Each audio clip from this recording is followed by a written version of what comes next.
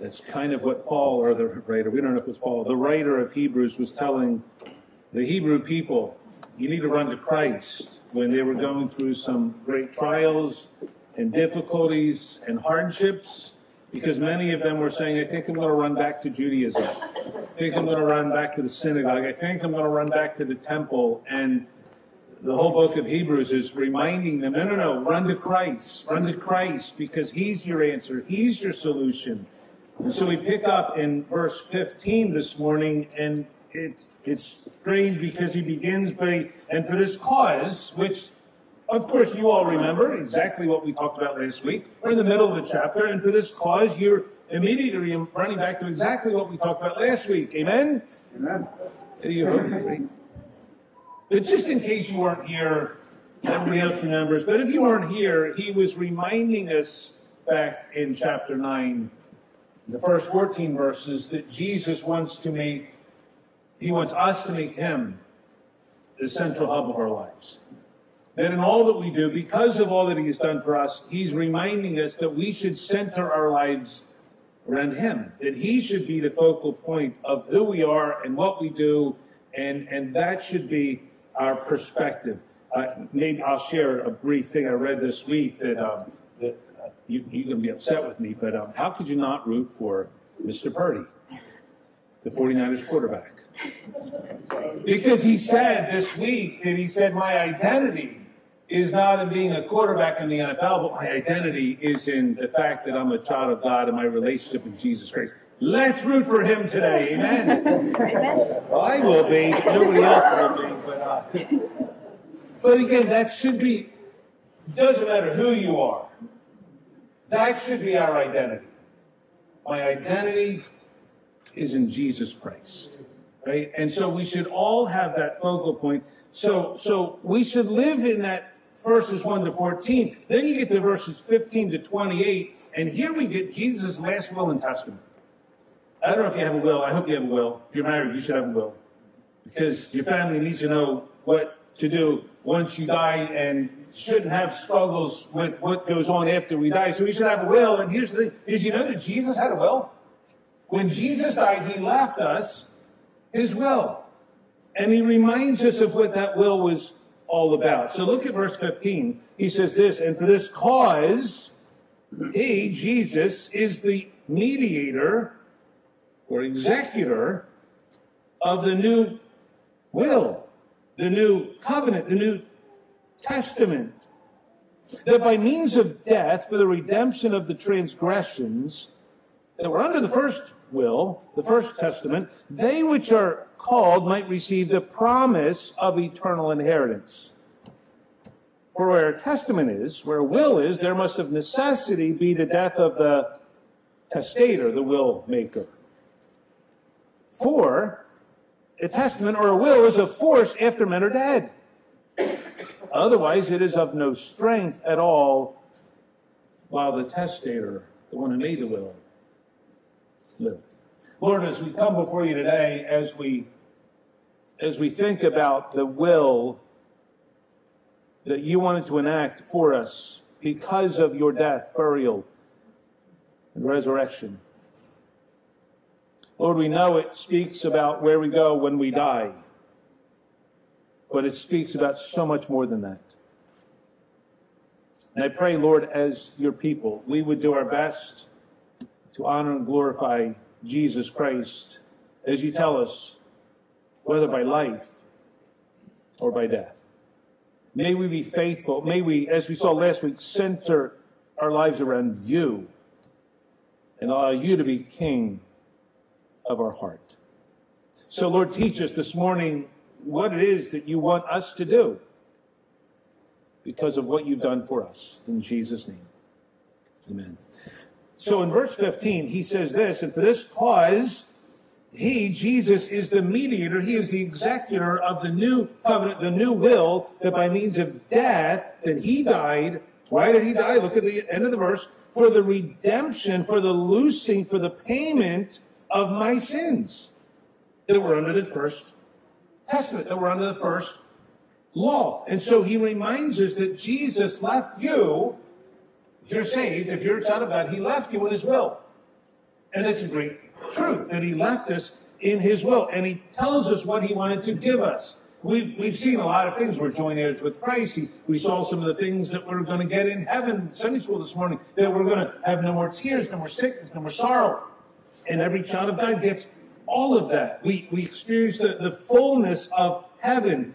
But Jesus Christ not only died, but he came back to be the executor.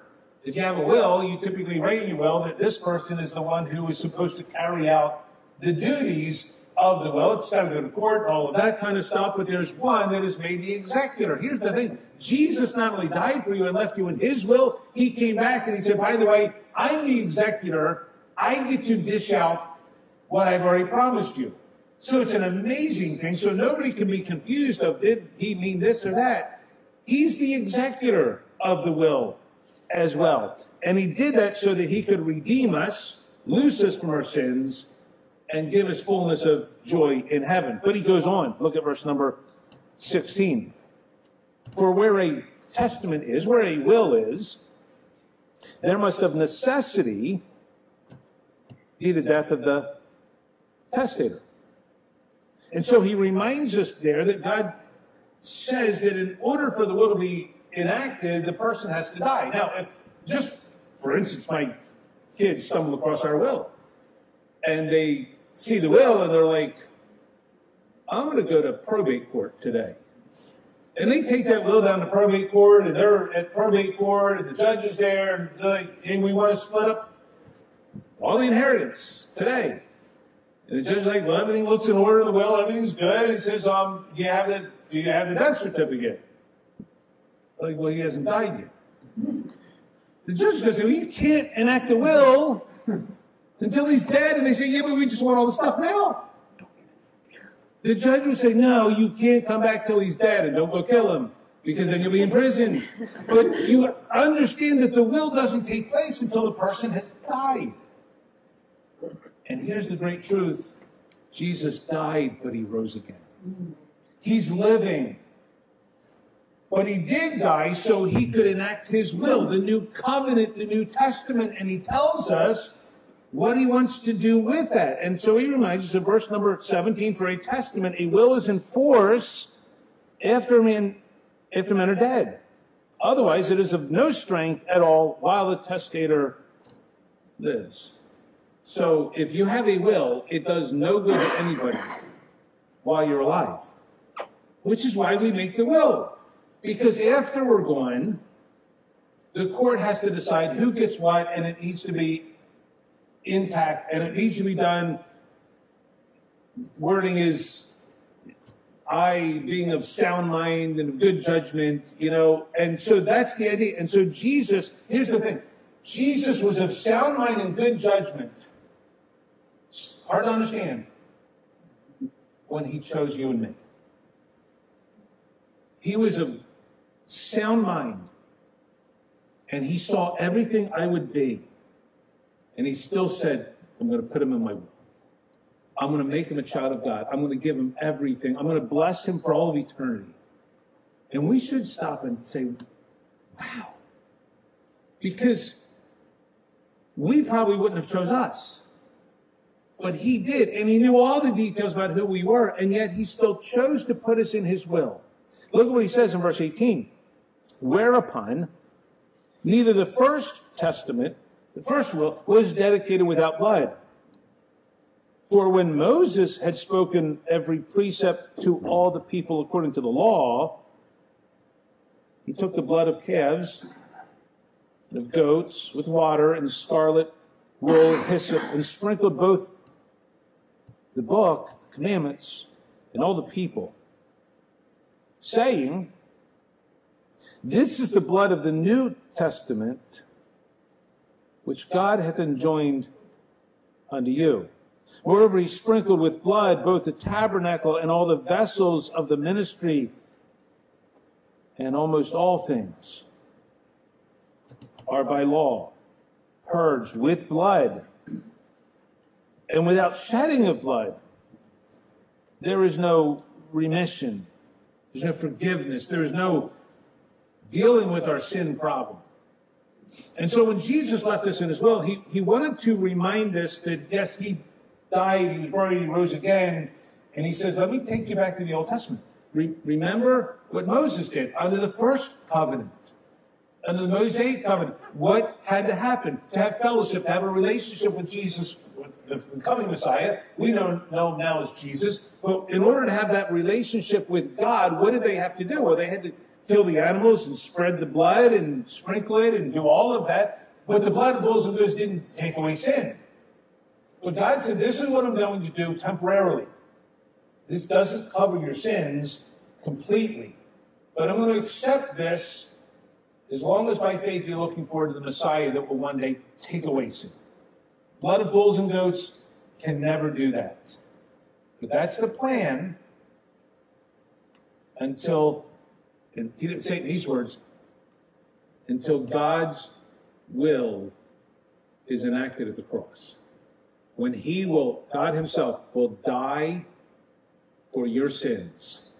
He's going to rise again the third day. He didn't tell him all those details, but he's going to die, he's going to rise again, and he's going to reign forever and ever. This one man forever can deal with our sins. Why? Because he's God. He's God in the flesh. And so Moses, from that time, they're sprinkling blood, and blood is just flowing. Why? Because without the shedding of blood, there's no forgiveness. It was all looking forward to the Messiah. But he put it in his will that when he died and rose again, he could say, it's finished, and now I can hand out all that I want to give for my people of all time.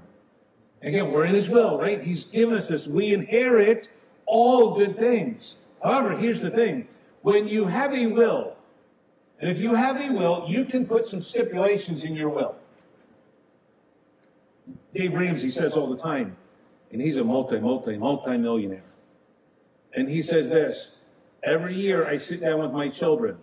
I think he's got 4 children. And he said, I sit down with them every year, and we go over the will. And every year I tell them, if you ever start doing illegal drugs, you're out of the will.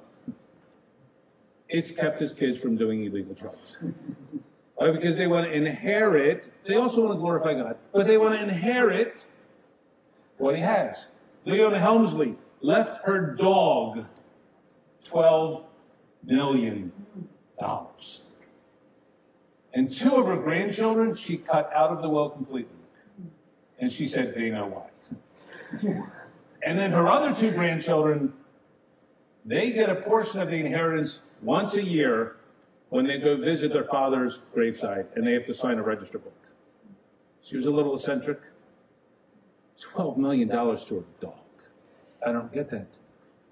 But, we can put stipulations in our will, and that's okay, because that was Leona Helmsley's money. She can do with whatever she wants. Even after the grave, she can do with whatever she wants with her money. And she can stipulate, this is what you can and can't do, and can and can't get, and certain people can get certain things. And Jesus did the same thing. Now, for every child of God, we all get heaven forever. But he did put some stipulations in his will. Look at verse number 23.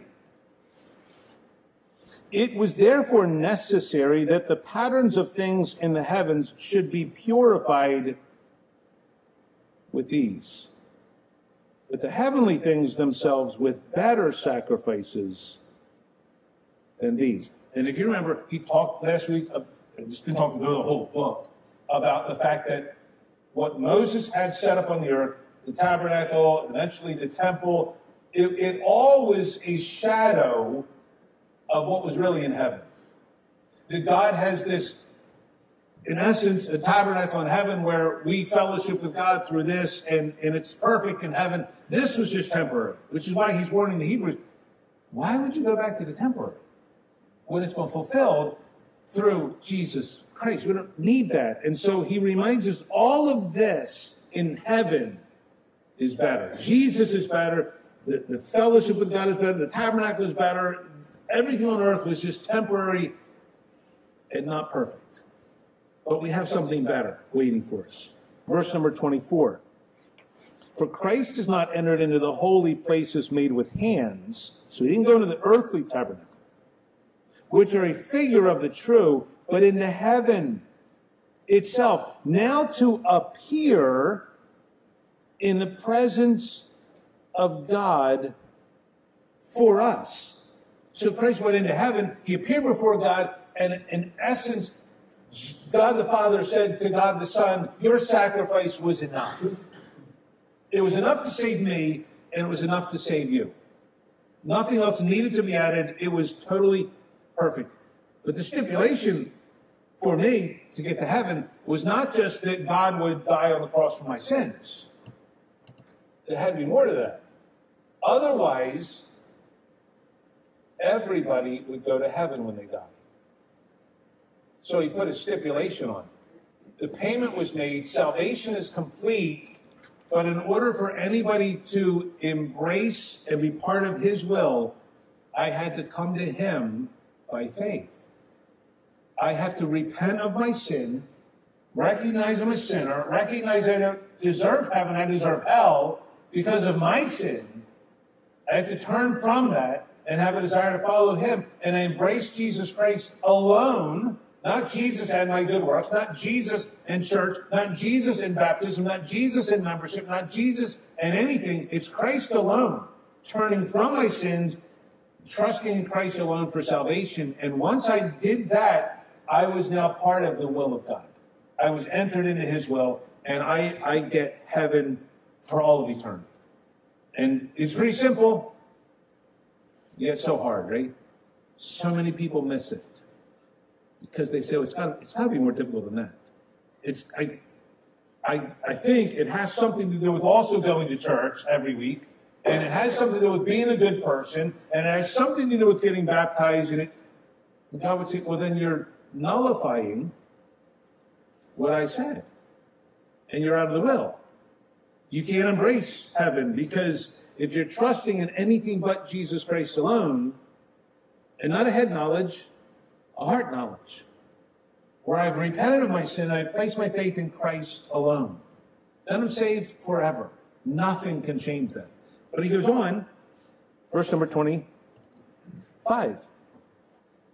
Nor yet that he should offer himself often, as the high priest entereth into the holy place every year with blood of others. And again, some churches teach that. Every Sunday we're coming together to re-sacrifice Jesus Christ. We got to do it every week. In fact, every day we have to re-sacrifice him. And what we're saying is, well, then I don't believe that he sacrificed once for all. I think there's a different way. I think we re-sacrifice God all the time, which nullifies the Bible. So either the Bible's right or that false teaching is right. I'm sticking with the Bible. That God says he did it once. Salvation comes through one sacrifice for sins forever. Verse 26. For then must he have often suffered since the foundation of the world. But now once in the end of the world hath he appeared, there's the word again, appeared, to put away sin by the sacrifice of himself. And as it is appointed unto men once to die, but after this, the judgment. It's appointed unto man once to die. Every person will die. We all know that. But then he says this, after we die, there's the judgment. Now the Bible talks about two different judgments. One is the great white throne judgment, where all unbelievers will stand before God one day, and everybody who's in that courtroom, they will get their judgment, their sentence, and at the end of that sentence, they will all be ushered to eternity in the lake of fire. Because the great white throne judgment is for unbelievers, those who this side of heaven have said, I don't believe that Jesus is the only way we can get to heaven. And they've trusted in something else. And they may be completely faithful to their religion or their belief system, but if they're trusting in anything but Jesus Christ alone, they will spend eternity in the lake of fire. The other judgment is the judgment seat of Christ, where we receive, in fact, hold your place here, go back if you would to 2 Corinthians chapter 5. Let's look at it real quickly. 2 Corinthians chapter 5. Paul writes to the church at Corinth, and at this judgment seat, this is where every child of God will stand. And here's the good news. It doesn't matter what happens at this judgment seat. You're only there because you're a child of God, and at the end of it, you get heaven forever. But he says something interesting here, 2 Corinthians 5, verse number 10. For we must all appear before the judgment seat of Christ, that everyone may receive the things done in his body according to that he hath done, whether it be good or bad. Now, he's not judging my sin at the judgment seat of Christ. Why is that? Because sin was dealt with where? At the cross. So he's not going to bring up my sin at the judgment seat of Christ. Because at the judgment seat of Christ, he's there, in a sense, called the Bema seat. He is giving out rewards. He's giving out blessings that we will enjoy for all of eternity. So I thought we all get heaven. Well, we do. We all get heaven. But there's this judgment seat that God is going to judge how we've lived, how I have responded in my life to serve God here on this planet. Now, it doesn't matter if you are the most faithful Christian who has ever lived or the most unfaithful Christian who's ever lived. We all get heaven. So then, why bother being a faithful Christian if we all get heaven? You ever struggle with that? You're like, well, this doesn't seem really right or fair. Like, why would God... So somebody can get saved, genuinely saved, not thought they were saved, but genuinely get saved and be a total train wreck of a Christian. You ever met some of those people? And you're like, I don't even know if they're saved. Some of them are saved, and they're a train wreck spiritually, and they don't live for God. They live for self. They don't make Christ the center. They make them their center, and they want God to do their bidding, and they just get Christianity all wrong. But they're genuinely saved. When they die, guess what? They enjoy the fullness of heaven, just like you and me. So why be faithful? I'm sure you've wrestled with that. Like something's not right here. But he says we're all going to stand before the judgment seat of Christ and receive what we've done in our bodies, good or bad. He tells us in another place about some will receive gold and silver, and some wood, hay, and stubble.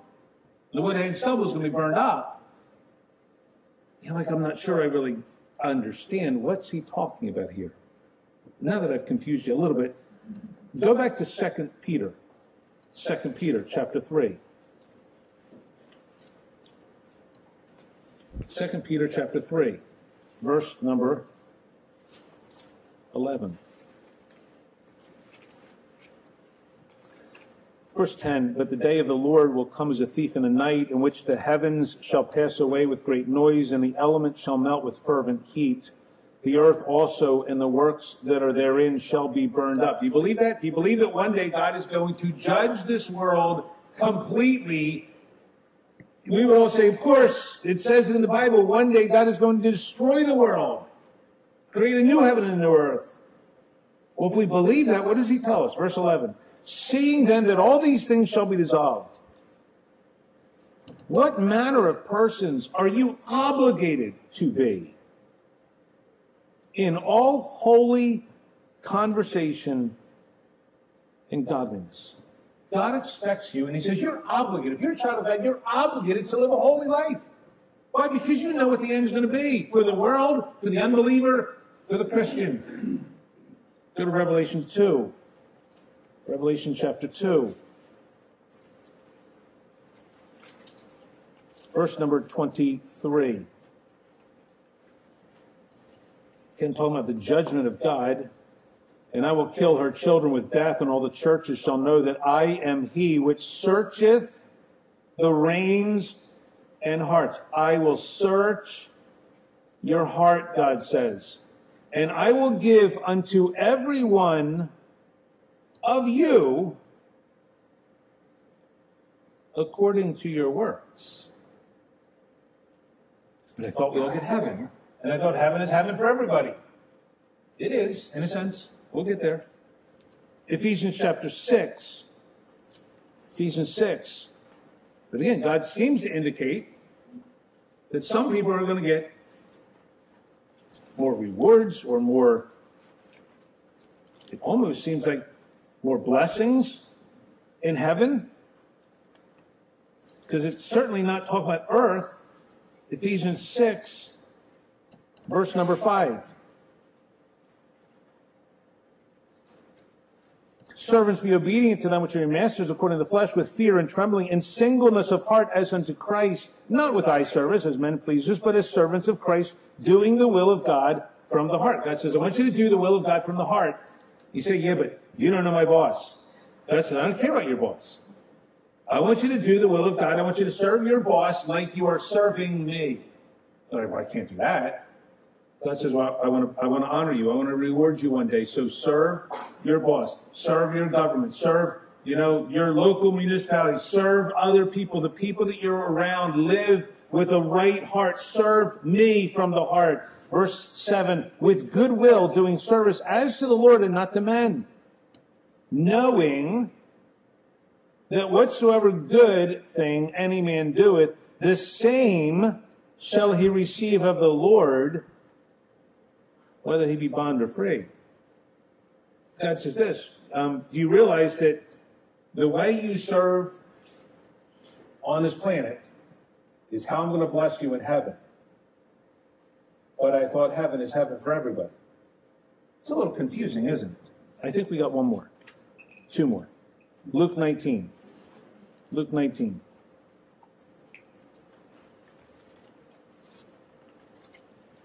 Luke 19, verse 17.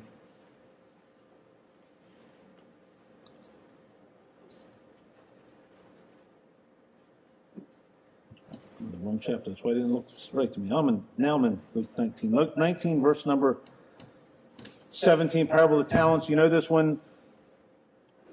And he said unto him,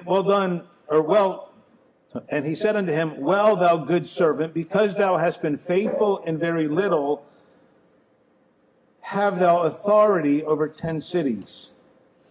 The second came, saying, Lord, thy pound gained 5 pounds. And he said unto him, be thou over 5 cities. And he came to the saying, another came, saying, Lord, here is thy pound, which I have kept in a napkin, for I fear thee, because thou art an austere man. Thou takest up what thou layest not down, and reapest which thou didst not sow. And he said unto him, out of thine own mouth will I judge thee, thou wicked servant. Thou knewest that I was an austere man, taking up what I laid not down, and reaping what I did not sow. Wherefore then gavest not thou my money into the bank, and at my coming I might have required mine own with usury? And he said unto him that stood by, take from him that pound, and give it to him that hath 10 pounds. And they said unto him, Lord, he hath 10 pounds. For I say unto you that unto every one which shall be given, and for him that hath not, every one that he hath shall be taken away from him. And again, that parable of the talents and the pounds, and the one has 5 and the other one gets 5, and the one has, it's just, we sometimes struggle with what in the world is God doing with these promises that he's going to give to some more than others, but heaven is heaven for everybody. There's a good illustration. God reminds us that as we serve him here on this planet, he says, I want you to serve me with all your heart. And sometimes we serve God with like this much, a cupful. And we invest in God and we serve God with a cupful, and we do what we can, but not as much as we should. And, we're like, I'm saved, but I'm a half-hearted Christian. But I will do some stuff for God. And so we give God, our cup full of stuff. God says something like this. When you get to heaven, I'm going to take that cup that you used to serve me, and then I'm going to dip it in all of my eternal blessings. And I'm going to let you have it for all of eternity.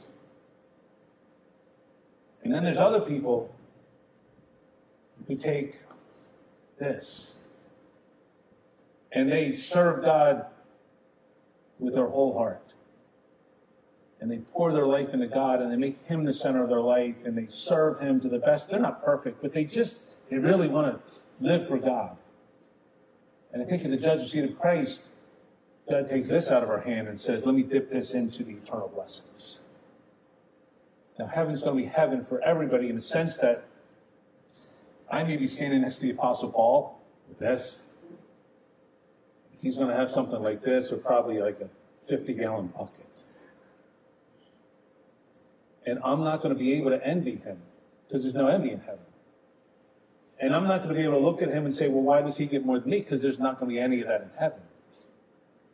But God talks about even the millennial kingdom, there's going to be some that are going to be able to serve in various ways over much, and some will serve over little.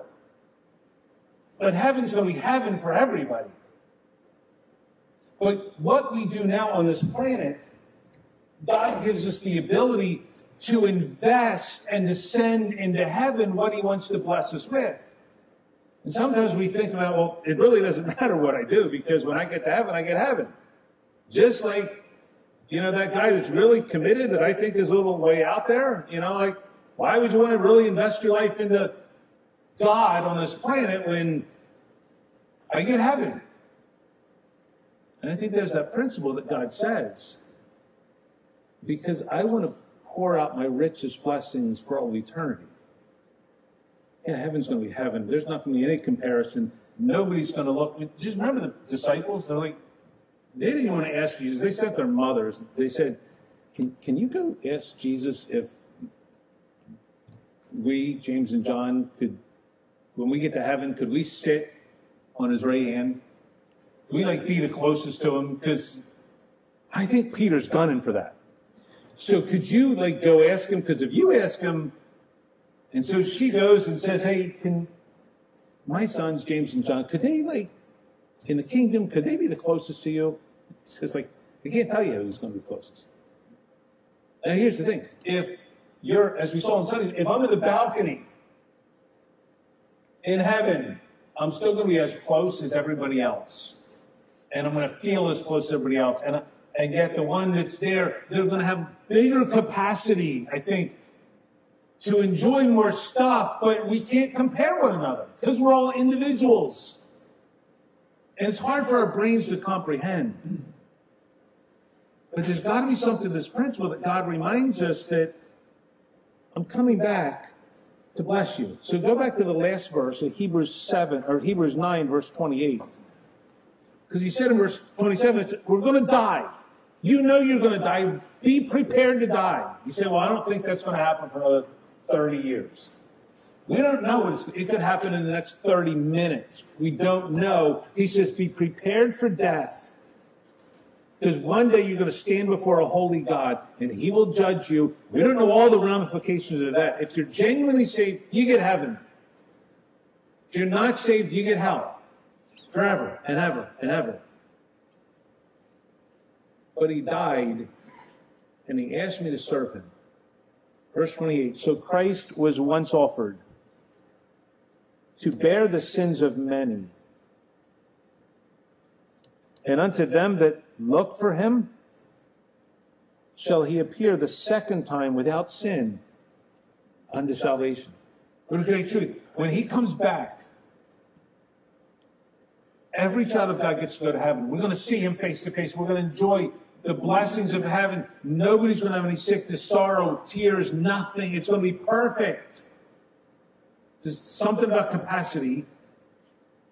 No comparison, but there's something about capacity that we get, which is why heaven is God wanting to bring that to earth today.